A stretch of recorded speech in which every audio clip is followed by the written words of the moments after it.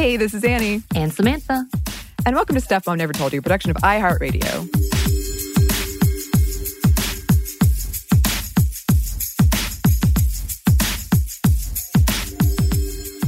Today, listeners, we're so excited to once again be joined by our friend, Bridget Todd. Hello, Bridget. Hello. I'm so excited to be back here with y'all. Yay. We're so excited to have you for the series that you have about women on the internet, where I suggested it be called Winternet, but no one replied. Oh, so I think that's an Winternet. answer enough. I think, I like that. I think it's very positive. Women are winning the internet. We're winning it every day. I like it. Okay, all right. See, that to me, I was like, someone has to explain to me why you said this again, because I'm confused. Is it because it's in winter? Is it because we're approaching winter? No, women on the internet, Winternet. Gotcha. And I was waiting after I sent that anxiously for positive feedback of my genius. The hours ticked by, no response. Anyway, I thought I'd bring that up just to comfort myself. Perfect. We are very glad to have you. And before we started recording, we were just chatting about the election and some of our thoughts around that. And I did want to ask Bridget, since you're in D.C., how has that been? Well, it's been can I swear, show? Yeah. It's been a bit of a show. What's wild is that, as we were just sort of talking about, it's not over. Here in D.C., our city, before the election, our city was sort of hunkering down, as I'm sure Atlanta was too, putting, boards on the windows and that kind of thing. This weekend, there's going to be a Proud Boy march in D.C., so we're all sort of preparing for that. So it feels very much like, even though the election happened, we're still sort of dealing with the impacts. But I do know, even though I was not in D.C. on election day, all my friends and, neighbors and community were, and it was a party on the streets. Like, I cannot tell you, I knew people were going to be happy when Trump was voted out of office. I didn't know it was going to be spray champagne with strangers in the streets happy. I didn't know it was going to be people hanging out of windows, screaming in jubilation happy. Mm-hmm. And I can tell you, the only thing I have seen that came even close, I happened to be in Paris when France won the World Cup. That's the only thing that came close to the vibe on the streets in DC. Yeah, I heard that it was champagne sales in DC were higher than the past 2 New Years combined. Yes. I think we're just, as a city, I've lived in DC for most of my life. I think that people from DC, like DC long haulers, we really have a lot of city pride. And so I think when, I lived here during the tail end of the Bush years, I lived here for all of the Obama years and then the Trump years. And I think the Trump years just were so sad and dark for people who lived in DC. And they were like, oh, this guy's in my town, in my community. I once saw Ivanka Trump outside of a Soul Cycle in DC. It's like, you would see these people. And so I think the vibe is just so jubilant that we are rid of them. That we don't, come January, they will leave and we might not have to see them again. That is a very exciting thought. You know what? I immediately felt like brain space. It was amazing. Oh, it's just get freed up. It's like taking off your bra.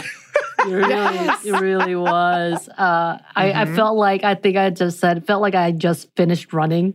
And I was at that point of just sitting, exhausted. But at least one less thing was on us and on me. And I was like, yep, okay. And now I'm going to pass out because now I can rest. Exactly. Yeah. But we can't. No. And I do want to say, I've gotten in the habit of saying the date, which is always a risky proposition. But today is Friday the 13th, so I do know it. Of March. Just because it's not March. As we record this, of March. I was so proud of myself for the 13th. You were so close. There was a Friday the 13th in March. Yeah, there was. You're correct. But it's not March. See, I'm very well. Yes. It's November. Okay, thank you for that correction. Very important.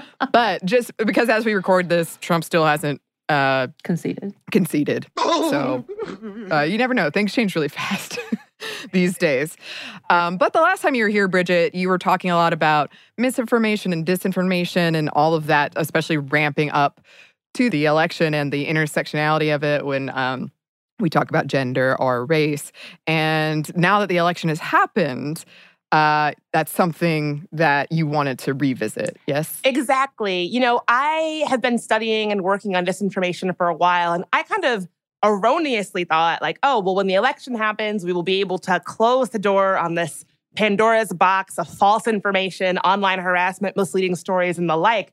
How wrong we were. You know, luckily, election officials really were predicting that from the time the election happens, so from November 3rd to the time that we had an uncontested, winner that everybody agreed on, that would really be a hotbed of disinformation. And that really was exactly what we saw. So I'm happy that some people were at least prepared for it and were taking the actions and the steps necessary to get us all on the same page about what we would be seeing. Because that's exactly what happened. On election day, even as votes were still being counted, Trump tweeted that he had won. He declared himself the winner.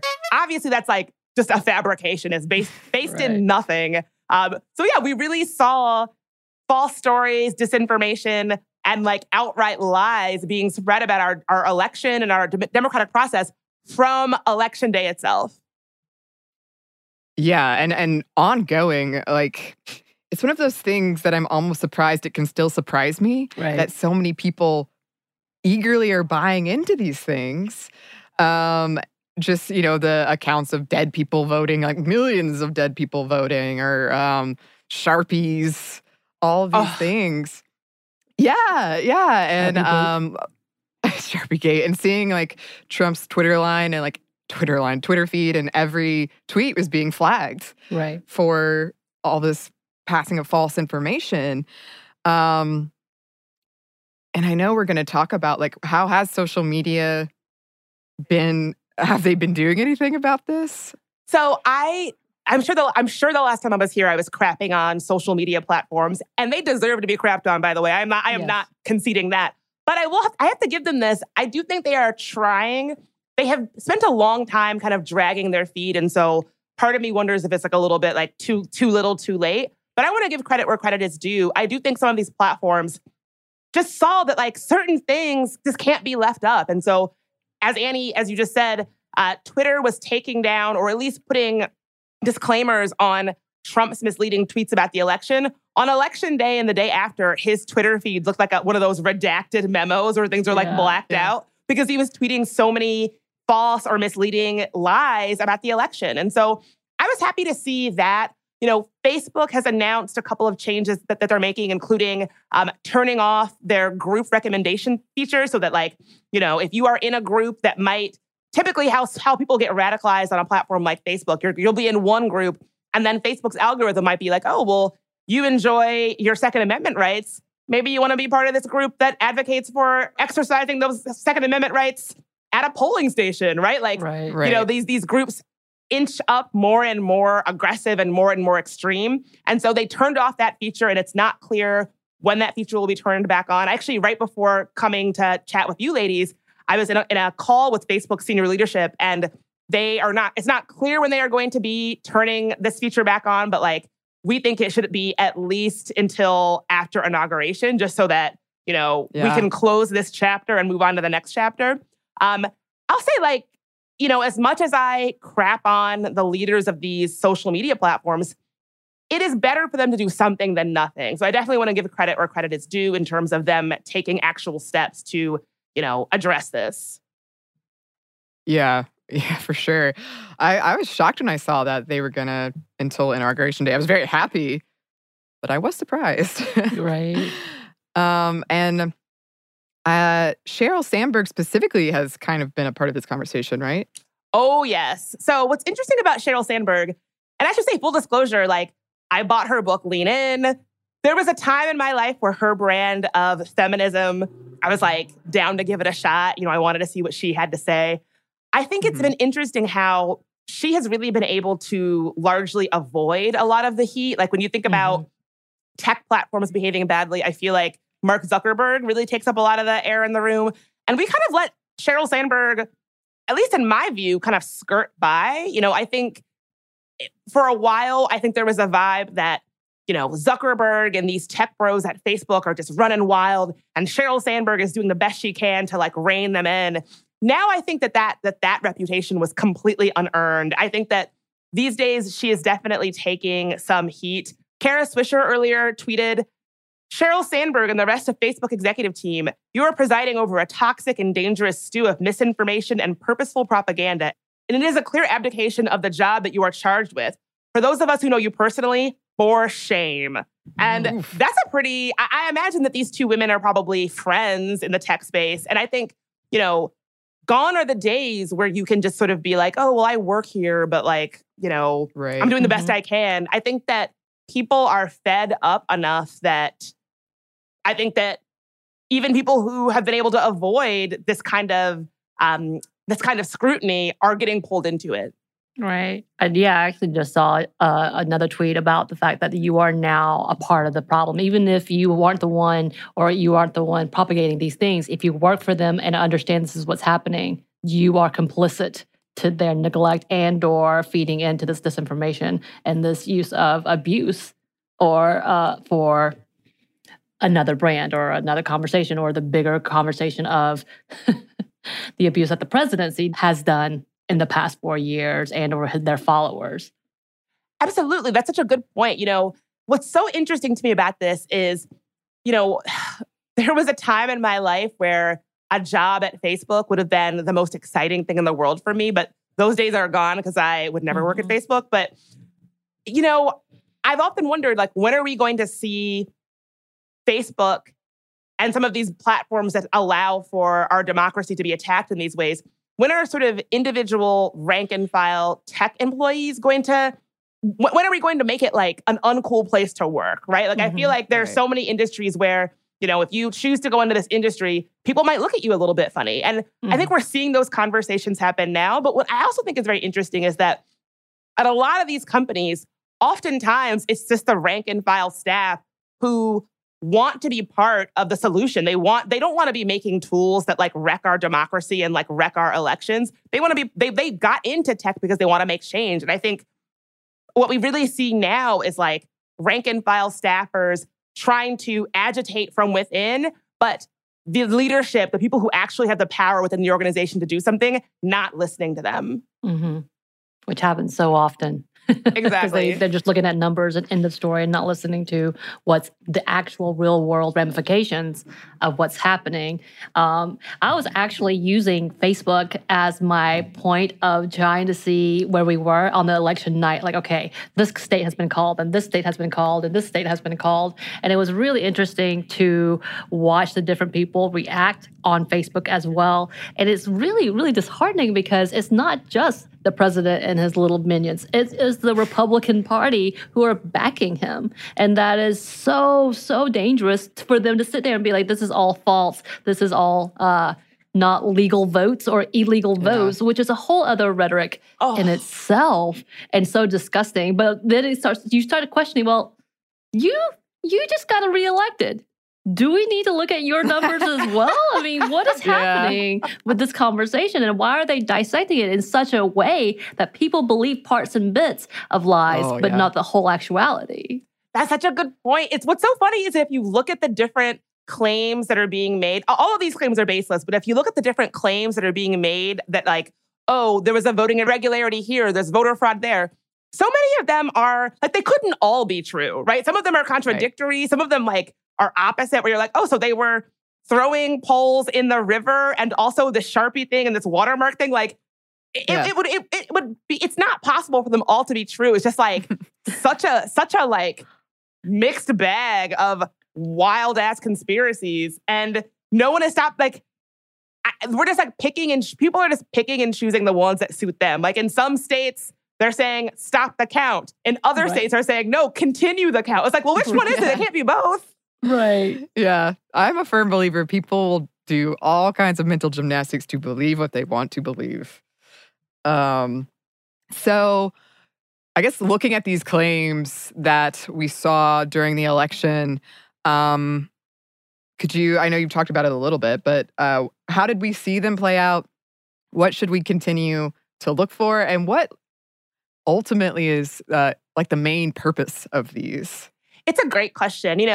Definitely Trump was the one, I feel, leading the charge into this idea that the election was rigged in some way, or, that something fishy happened, to be like absolutely 100% crystal clear, there has been no documented evidence of voting irregularity of any kind in this election. It's just not there. There is no, it's just like end of sentence, period, point blank. And so we see this continued narrative that the election was stolen or rigged. All the things that y'all mentioned, this whole Sharpie Gate thing, this idea that poll workers were ripping up Trump votes, or like that a Biden-Harris van, like something out of Scooby-Doo or something, like a Biden-Harris van. They're smart enough to try to rig an election. They're not smart enough to not have Biden-Harris on the side of the van they pull up in. Sure, it makes complete sense. These stories of like a van pulling up and like bags of ballots being like smuggled out and then it speeds away. This is stuff from movies, y'all. Like, this is not reality. So all of these like baseless claims. And I think the point is, one, when you have so many different claims of voting irregularity, I think one of the points is just to overwhelm. It overwhelms both like fact checkers and poll workers, people whose job it is to look into this kind of thing. And I think it just overwhelms your average person. When you hear over and over and over and over again all of these stories amplified about voting irregularities and the election being rigged and all of that, eventually when you hear things enough, it doesn't really matter if there's evidence or not. It doesn't really matter if it's true or not. That's how disinformation works. It creates this sort of false reality, and it kind of doesn't even matter if there's evidence or if it's true. And so, unfortunately, the point of all of this is to drive home this idea that our elections are rigged, that the election was stolen, that our democracy does not work.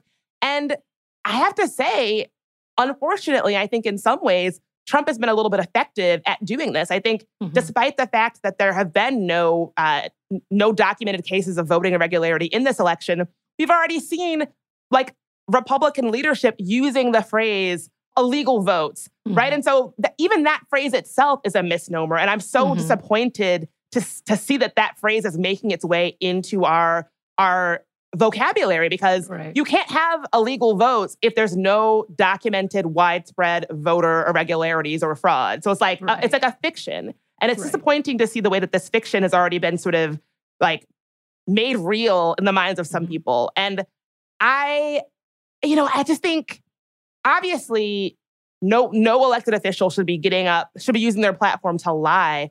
But I think when you lie to people about the efficacy of our democracy, that is something that's like truly beyond the pale. Like, just like really sit with that. We have the leader of our country purposely trying to make people lose faith in our democratic system.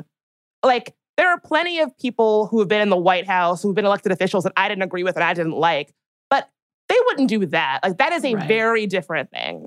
Right.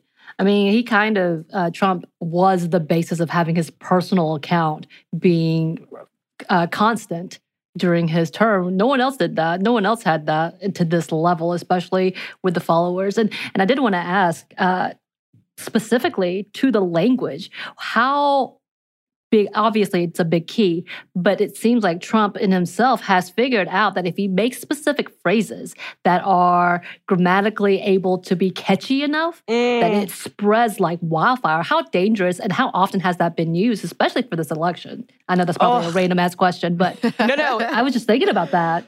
It's a great question. You are exactly right. And what's so annoying about Trump, like, I hate to give him, like, your listeners who like don't feel the way that I do about Trump are probably like, we get it, you hate Trump. But the thing that gets me about him is that he's so effective at certain things. And one of those things is just what you said, right? Speaking in sound bites and quotables. And I think, like even the phrase itself, illegal votes. Right. If you didn't know any better, it sounds so reasonable. Like Ivanka Trump tweeted, I think the day after the election, we should count every legal vote and not count illegal votes.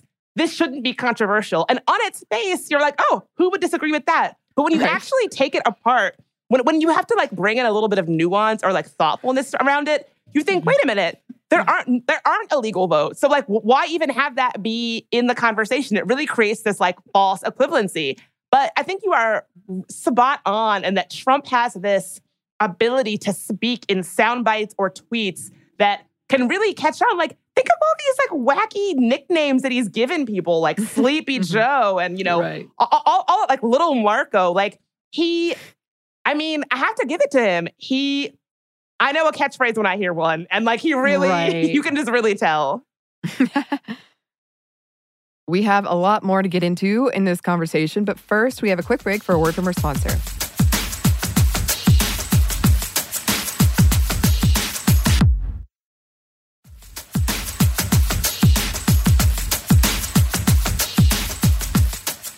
And we're back. Thank you, sponsor.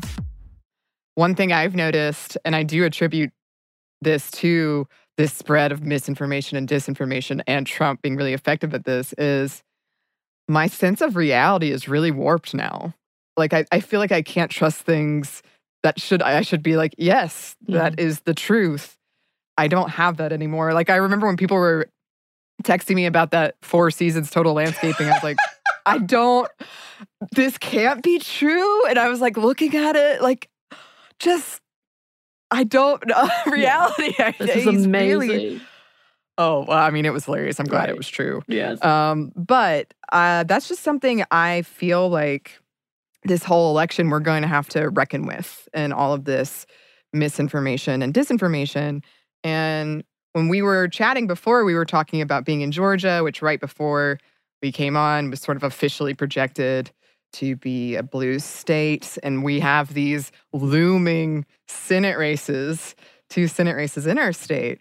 So I know that this isn't going to go away anytime soon, but even for people outside of Georgia, now that this presidential election has come and gone, why is it important that we keep having these conversations about disinformation and misinformation? Oh, I'm so glad you asked that. Well, one thing, I do want to go back to something that you said about, this feeling of living in a false reality. I definitely identify with that. Like the total landscaping thing was a good example. When the story first broke that Trump had COVID, I remember thinking, like, does he really have it? Like, is he just saying that? Like, and it really revealed to me the depths to which I felt like I had been sort of gaslighted by this administration. Whereas, like, I felt like I couldn't trust my own perception of reality. And during the day before the election, my father, who is, 65, he had a health incident. And so we went to the hospital, and let me tell you, and so the issue that he had was like cognitive. He was having trouble with his memory and having trouble kind of like understanding what was going on. He's much better now, but that was the situation on election day.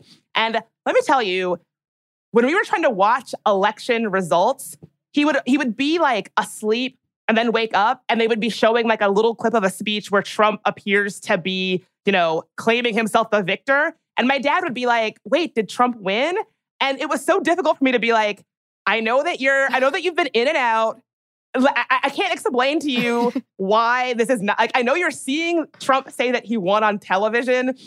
All I can tell you is it's not true. I know it seems like it happened, but trust me that it didn't. And I was like, yeah, this is a wild ass thing to have to be explaining to somebody that why am I watching Trump on TV say that he won the election when the election does not seem to be over? I was like, I know, Dad, it's wild. What can I tell you? But to your question, in terms of what we should be looking out for now, this is not over. And we will have to continue to be vigilant about disinformation and misinformation, like more so, I think, than we were before. The entire control of our Senate is going to come down to Georgia. We've already seen disinformation on social media, specifically as it pertains to poll workers and vote counters, right? We've had stories of people who had to go into hiding because of rumors spread on social media about the vote count process. And we know that when we get to these Georgia runoffs, that's just going to be worse. And I have to say, the majority of poll workers in this country are women and Black women. And so we know that Black women and women are disproportionate recipients of attacks when it comes to disinformation on social media. And so it's only going to get worse. And that's why it's so important that these platforms and these companies figure out what their commitment is to protecting our democracy now, right? Like it is, we know it's going to happen. It is not enough to just wait and let poll workers be attacked and let Facebook be used to, organize people who want to show up in real life with weapons for like extremist meetings, in real life. We know that these things are threats. We know that these things are going to happen. So what we want is for people to be, the people with power to be proactive at building a plan for what they are going to do when these things happen and to stop them before they start. But, even though we have a winner, a new president, it is not over. And it's just going to be that much more important. Also with the fact that Kamala Harris is going to be in the White House. We know that when Obama was elected, it's not like birtherism and racist attacks on him stopped. In fact, they got worse. Right. And so I think with a Black woman in the White House, we are going to just continue to see these real horrible attacks rooted in her identity continue to flourish. Right. And then speaking of, you did mention about that the most of the poll workers being women, as well as Kamala Harris, the things that she goes through. How is disinformation and misinformation a gender justice issue? How is that pertaining to women specifically? In so many different ways. Even just look at COVID. The majority of essential workers are women. The majority of people in the healthcare field are women. However, when we have one of the big topics where disinformation, misinformation flourishes is COVID and how you stay safe with COVID. And so if you have platforms that are allowing for misinformation and false stories pertaining to COVID just flourish, you're hurting the women who are essential workers, who are the majority of the people who are at the front lines of the pandemic right now. Healthcare workers, the majority of which are women, being impacted. And so really when you start pulling these things apart and seeing who is being hurt, which communities are having to shoulder a disproportionate level of harm, it's always women. It is always us. And so, thinking about these things from a perspective of it just harms everybody equally, that would be great if it was true. But we know that's not true. We know it is women who end up shouldering a disproportionate amount of the impact.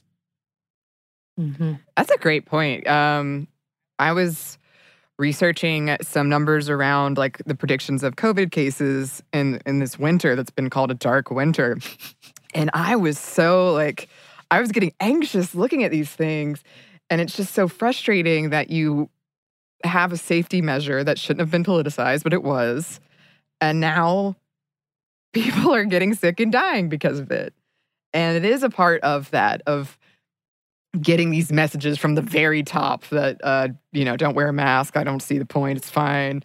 And seeing these stories. And I mean, to me, they sound ridiculous of claims you breathe the COVID back in and it's worse if you wear a mask and things like that. But it's working. People are buying into it. Right. So you can really see the effectiveness of this. And right now, specifically, the deadliness of it. Absolutely. Mm-hmm. I'm so glad that you brought that up. I really think if we ever are able to get COVID under control, I think we need to have a real serious conversation as a nation about the way that we allowed sexism and up attitudes around gender to hurt people. And a lot of those people were women, right? Even on top of what the point that you just made about how masks were really feminized, it's women. When you look at who the majority of the people who have lost wages and lost jobs and checked out of the workforce altogether, it's women, right? Mm-hmm. I've seen story after story about how women have just had to absorb the blowback of this pandemic. And so on top of that, we are the ones who are being disproportionately harmed and displaced and, marginalized by the pandemic. And on top of that, people are still equating just the basic common sense protocols of how we can stay safe with women, therefore bad, talking about how wearing a mask makes you some kind of a I don't know, feminized soy boy or something. It really is so harmful. And if there's ever been something that showed us how dangerous and corrosive and toxic these ideas of gender can be, it should be the pandemic. Right.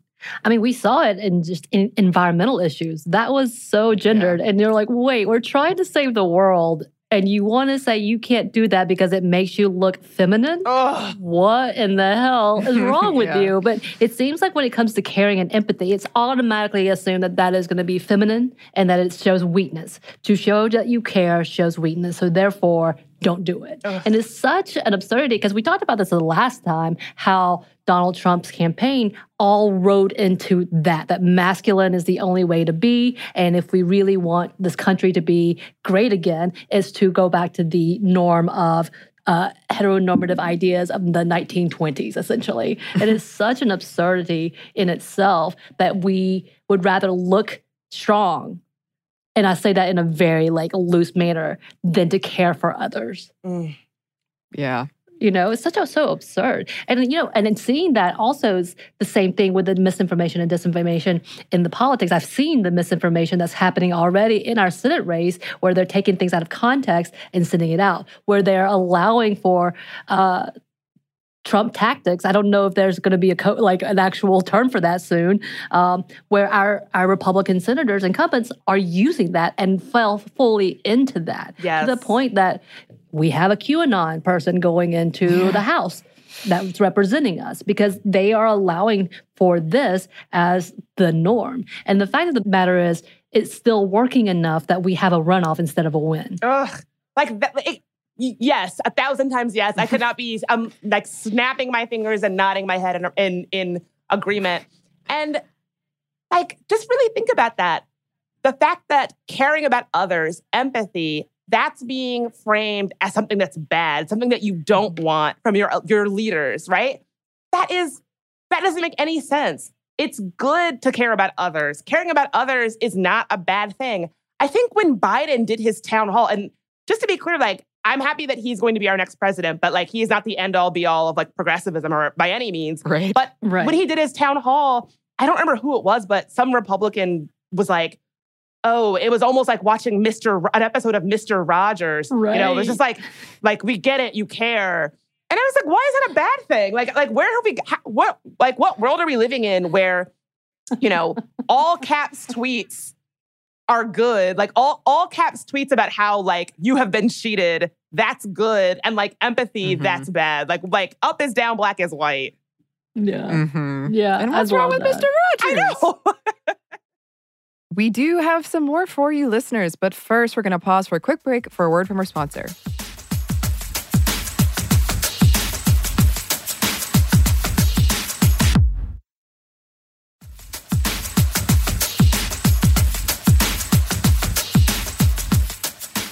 And we're back. Thank you, sponsor. I think the difference between the left and the right now, the extreme right, I will say, and the extreme left, is we don't see these people, I say we, the left does not see people as gods. This is not our choice. This is not someone that like God blessed them into the situation or whoever you worship made this person for us. It's going to fix everything. No, we're just trying to find out what normal is. And we just really want to get back to the point that we don't have to fight with people every day about, again, the lies about the masks and the lies about whether or not we should shut down CDC or whether we should care or whether we should fight with a 10-year-old girl who cares about her environment. Like, we just want to get to the point where that's not a thing. But we see that the right, like, I have seen so many freaking memes about Jesus touching Donald Trump. Like, I've never in my life been like, what is with this? With this kind of level of worship for a man who doesn't give a shit. Honestly, in the end, other than wanting to win. Absolutely. I mean, that's what I always tell people as someone who has been in politics and activism and organizing on the left for a very long time. No elected official is like your best friend, right? You are electing someone that you think you can move, that you think you can push, that you are down to be holding accountable for 4 years. And I'm no huge fan of Biden-Harris. I voted for them. I'm happy they're in the White House, but I'm more happy to spend the next 4 years pushing them and holding them accountable and, making hard asks, right? Like, I think that when you are picking an elected official, you want to pick somebody that you can see yourself holding accountable and not picking, like, this isn't American Idol. You're not picking your, like, your best friend for life or, like, someone who you think is going to be, the best ever. It just doesn't work that way. Like, I feel like every politician eventually will break your heart. And so you really just got to be thinking strategic about who you pick and who you vote for. But it's certainly, like this idea that Trump has been blessed by God or something. I mean, like, I guess I have a lot of questions about people who feel that way, I guess. Again, so do I, because I'm very, very confused. There's another thought, and this may be a whole episode in itself, and I think we probably will. But the idea, like when I'm talking about religion, when we're talking about God in general, that does play on this very heteronormative idea of what is chosen and what is good and what is not good. Because, we can talk about the fact that a majority of people who are voting in the right are doing it based on abortion, right? And anti-abortion, and they're quote unquote pro-life stance. And that term should be done away with anyway. And it does. It seems like it hones in on women in itself, like especially those who have grown up in religious bases. And I wonder also, because that's what I see in play a lot of the time to get at people for that stance, like the commercials and stuff. One of the big conversations, one of the big points they say is, we are here to support police. We are here to keep the way of life, the American way of life. And it's such a weird rhetoric, but it seems to work for those who are steeped in tradition. As in fact, Judge Alito just has kind of stepped into some controversy because he just finally said what he felt, and that he wanted to bring traditional American households back to what it was. And this is love and this is morality. And it's kind of interesting that we can look at some of that misinformation and making sure they use that as a prop to get those voters and to keep those voters. And it majority works with older white women. Yes, it really is. It's so effective. You know, I've seen disinformation around abortion. Like, I've seen memes on Facebook, especially, where they're trying to, they'll say like, oh, a woman can terminate a pregnancy at, up until the moment that she gives birth. And it's like, no, if someone is doing an abortion that late in the game, something else is going on, right? I've seen so many instances where it's just outright lies about abortion, because disinformers know that these topics that require a little bit of nuance or that are emotionally charged, like, those are the ones that really work. And, I think that you're right about it being something that really does move voters. And I have to say, a growing demographic of the Latinx community voted for Trump, and abortion was an issue that they self-reported as something that moved them, that they are not, they're not okay with the fact that the Biden-Harris administration is pro-choice. And so I do think there is so much more work to be done around how we message voters on these topics that require a little bit of sensitivity and a little bit of nuance to discuss. I think that we have so much work to be done. And I think on the left, I'm excited to see us starting to have some conversations around like, well, how can we provide off-ramps for people who have been misled by very savvy disinformers? To be clear, I don't know what that looks like. That is like, I'm happy to have those conversations. But I do think, we have a country where a good chunk of people have been really cruelly misled by very effective disinformers around things like QAnon, around things like reproductive care. And I do want to build off-ramps for those people to be like, listen, things got wild there, and you got taken by somebody who did not have your best interests at heart. Here's how we get you back to where you need to be. I want to be part of those conversations. Right. I mean, that is a big question, because I definitely have, we've talked about it before with my family in itself, trying to have these conversations and just literally just fights and crying. Like, that's what ends up happening. But how do you approach this in a way that you can have a constructive conversation without being angry with one another? Because, of course, they have their ideas, and I've heard my parents' ideas, and I grew up under my parents' ideas, but I came from that to this, to seeing the practical, like, this is where the lies were, and this is why this is incorrect. And I've been with friends who have had to have, as what they would call late-term abortion, and not, by the way, I've heard them recently say after-birth abortions, and I'm still trying to figure that out. So I'm like, are you talking about killing babies? What's happening? That in itself has been a new platform too. I was like, y'all are going real into this. But talking to them about their tragedy and having to be there, and the fact that this is like going through these painful things and then being accused of doing something so horrible, as in like you killed your child. Right. You did this on purpose. And just to watch that conversation and trying to sit down, and I'm like, you understand what you're doing, right? You are vilifying the very people who are with you and want these children and love these unborn babies, as you want to, whatever you want to call and term them. It's the fact that they intended to have this child, but they couldn't. And that is tragedy in itself. But how do you have these conversations of like, we need to break down and be able to communicate with each other. And also, I need to be able to tell you, hey, that video you just posted, it's bullshit.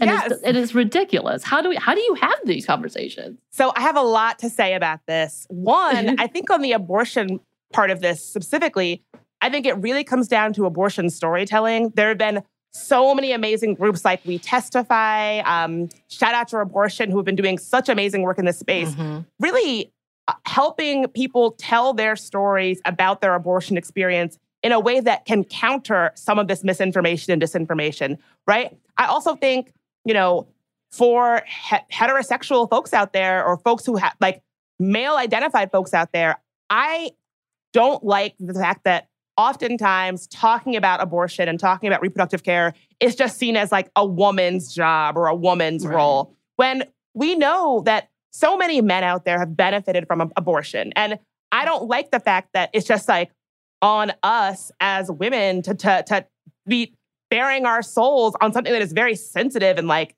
difficult to talk about sometimes. It's just up to us. And so I think more men should be stepping up to the plate and be like, yeah, abortion impacted my life in these ways, and here's what it looks like for us, or here's what it looked like for me, right? It shouldn't just be on us to shoulder this burden. In terms of how we talk to our families about some of the disinformation that they can get wrapped up in, PEN America Foundation has a wonderful guide, if you just Google PEN America and misinformation, on how you talk to your family, about disinformation. And some of the things they recommend are do it in private. Like, you don't want to be doing it on a public Facebook post. One, because you might be just like pushing that wild post into more people's feeds. And then also it's weird when you get called out in public. People can be already on the defensive. So if you do it in private, if you send them a private message or call them on the phone, it might be a little bit better so that they're not coming from a place of like, well, all my followers are watching this interaction and I have to react in a certain way. So doing it in private. And also just something else that you said, Sam, like keeping empathy at the front of your mind, right? So like, remember trying to put yourself in this person's shoes. I have found that 9 times out of 10, people who are getting caught up in lies and distortions on social media especially, they are scared, they are fearful, they are looking for answers, they're looking for explanations, they're looking for anything that makes how they feel or what they think or their worldview. They're looking for anything to make that feel okay. And these disinformers know that, and they are sure, right as rain, they will be there to fill that gap. And so knowing kind of a little bit about the emotional situation that somebody who is getting taken by disinformation, knowing a little bit about where they might be and being a little bit willing to like have a conversation that acknowledges that. One of the reasons why I got involved in disinformation in the first place is that there's not really another way to say it. I feel like I lost a good friend to conspiracy theories and disinformation. And I feel like I waited too late to do the things that I'm suggesting that people do now. Like, I spent a lot of time getting into like heated back and forths on Facebook where we would be arguing in the comments and then people would be like texting me about it and it would be like a big tense thing. I later realized that I was just pushing him further and further into this kind of thinking. And, we are not friends now. And I look back and I think, gee, what would it have been like if I had took the time to talk to my friend, have a real conversation about where he was at and why he was being drawn to some of these wilder conspiracy theories on the net, right? Like, I would have probably found out that he had just moved to a new city and was really lonely. I would have probably found out that, conspiracy theory groups online offer a kind of like 24/7 online community that he was probably craving. I would have found out all of this stuff, but I never took the time. I did everything wrong. And I want people to know that if someone that you love, if someone who you have been in community with, you see yourself losing them, you have options that you can take. You don't have to do what I did, which is just do everything wrong and then like, bitch about it on Facebook and then like be salty in the comments. You have resources that can help you figure out how to have this conversation. But I do think we need to be having these conversations. I think that people that get wrapped up in this, they need to know there are off-ramps. They need to know that like they will not be shunned if they come out of it. I think that's very important. Yeah, that's great advice. And you've mentioned some groups already, but if you could go over some ways that these groups are fighting disinformation and misinformation, and for folks who are interested, how they can get involved. Yeah, well, PEN America is a great resource. They have a great guide, as I mentioned before. I would be remiss if I did not mention my own organization, Ultraviolet. We are a gender justice organization that tries to build political and social power for women and non-binary folks. And we actually put out an ad calling out Sheryl Sandberg about disinformation on Facebook, so definitely check that out. And if you want to get involved, you can go to act.weareultraviolet.org and check out our campaign calling Facebook to be more accountable for their platforms. Love it. Yeah, I love it. Boom. Is there anything else you want to say before we wrap up? And then obviously you can shout out where listeners can find you. I would just say, I know things, earlier today, Anna, you called our upcoming winter our dark winter, and boy, do I feel that. But I would just say, stuff is hard right now, stuff is dark right now, but we have each other. We got this. Like, I don't know. I guess I feel like so much of my day is full of doom and gloom and preparing for the worst. But, I think we have each other. We have spaces like Stuff I've Never Told You to build community and have conversations.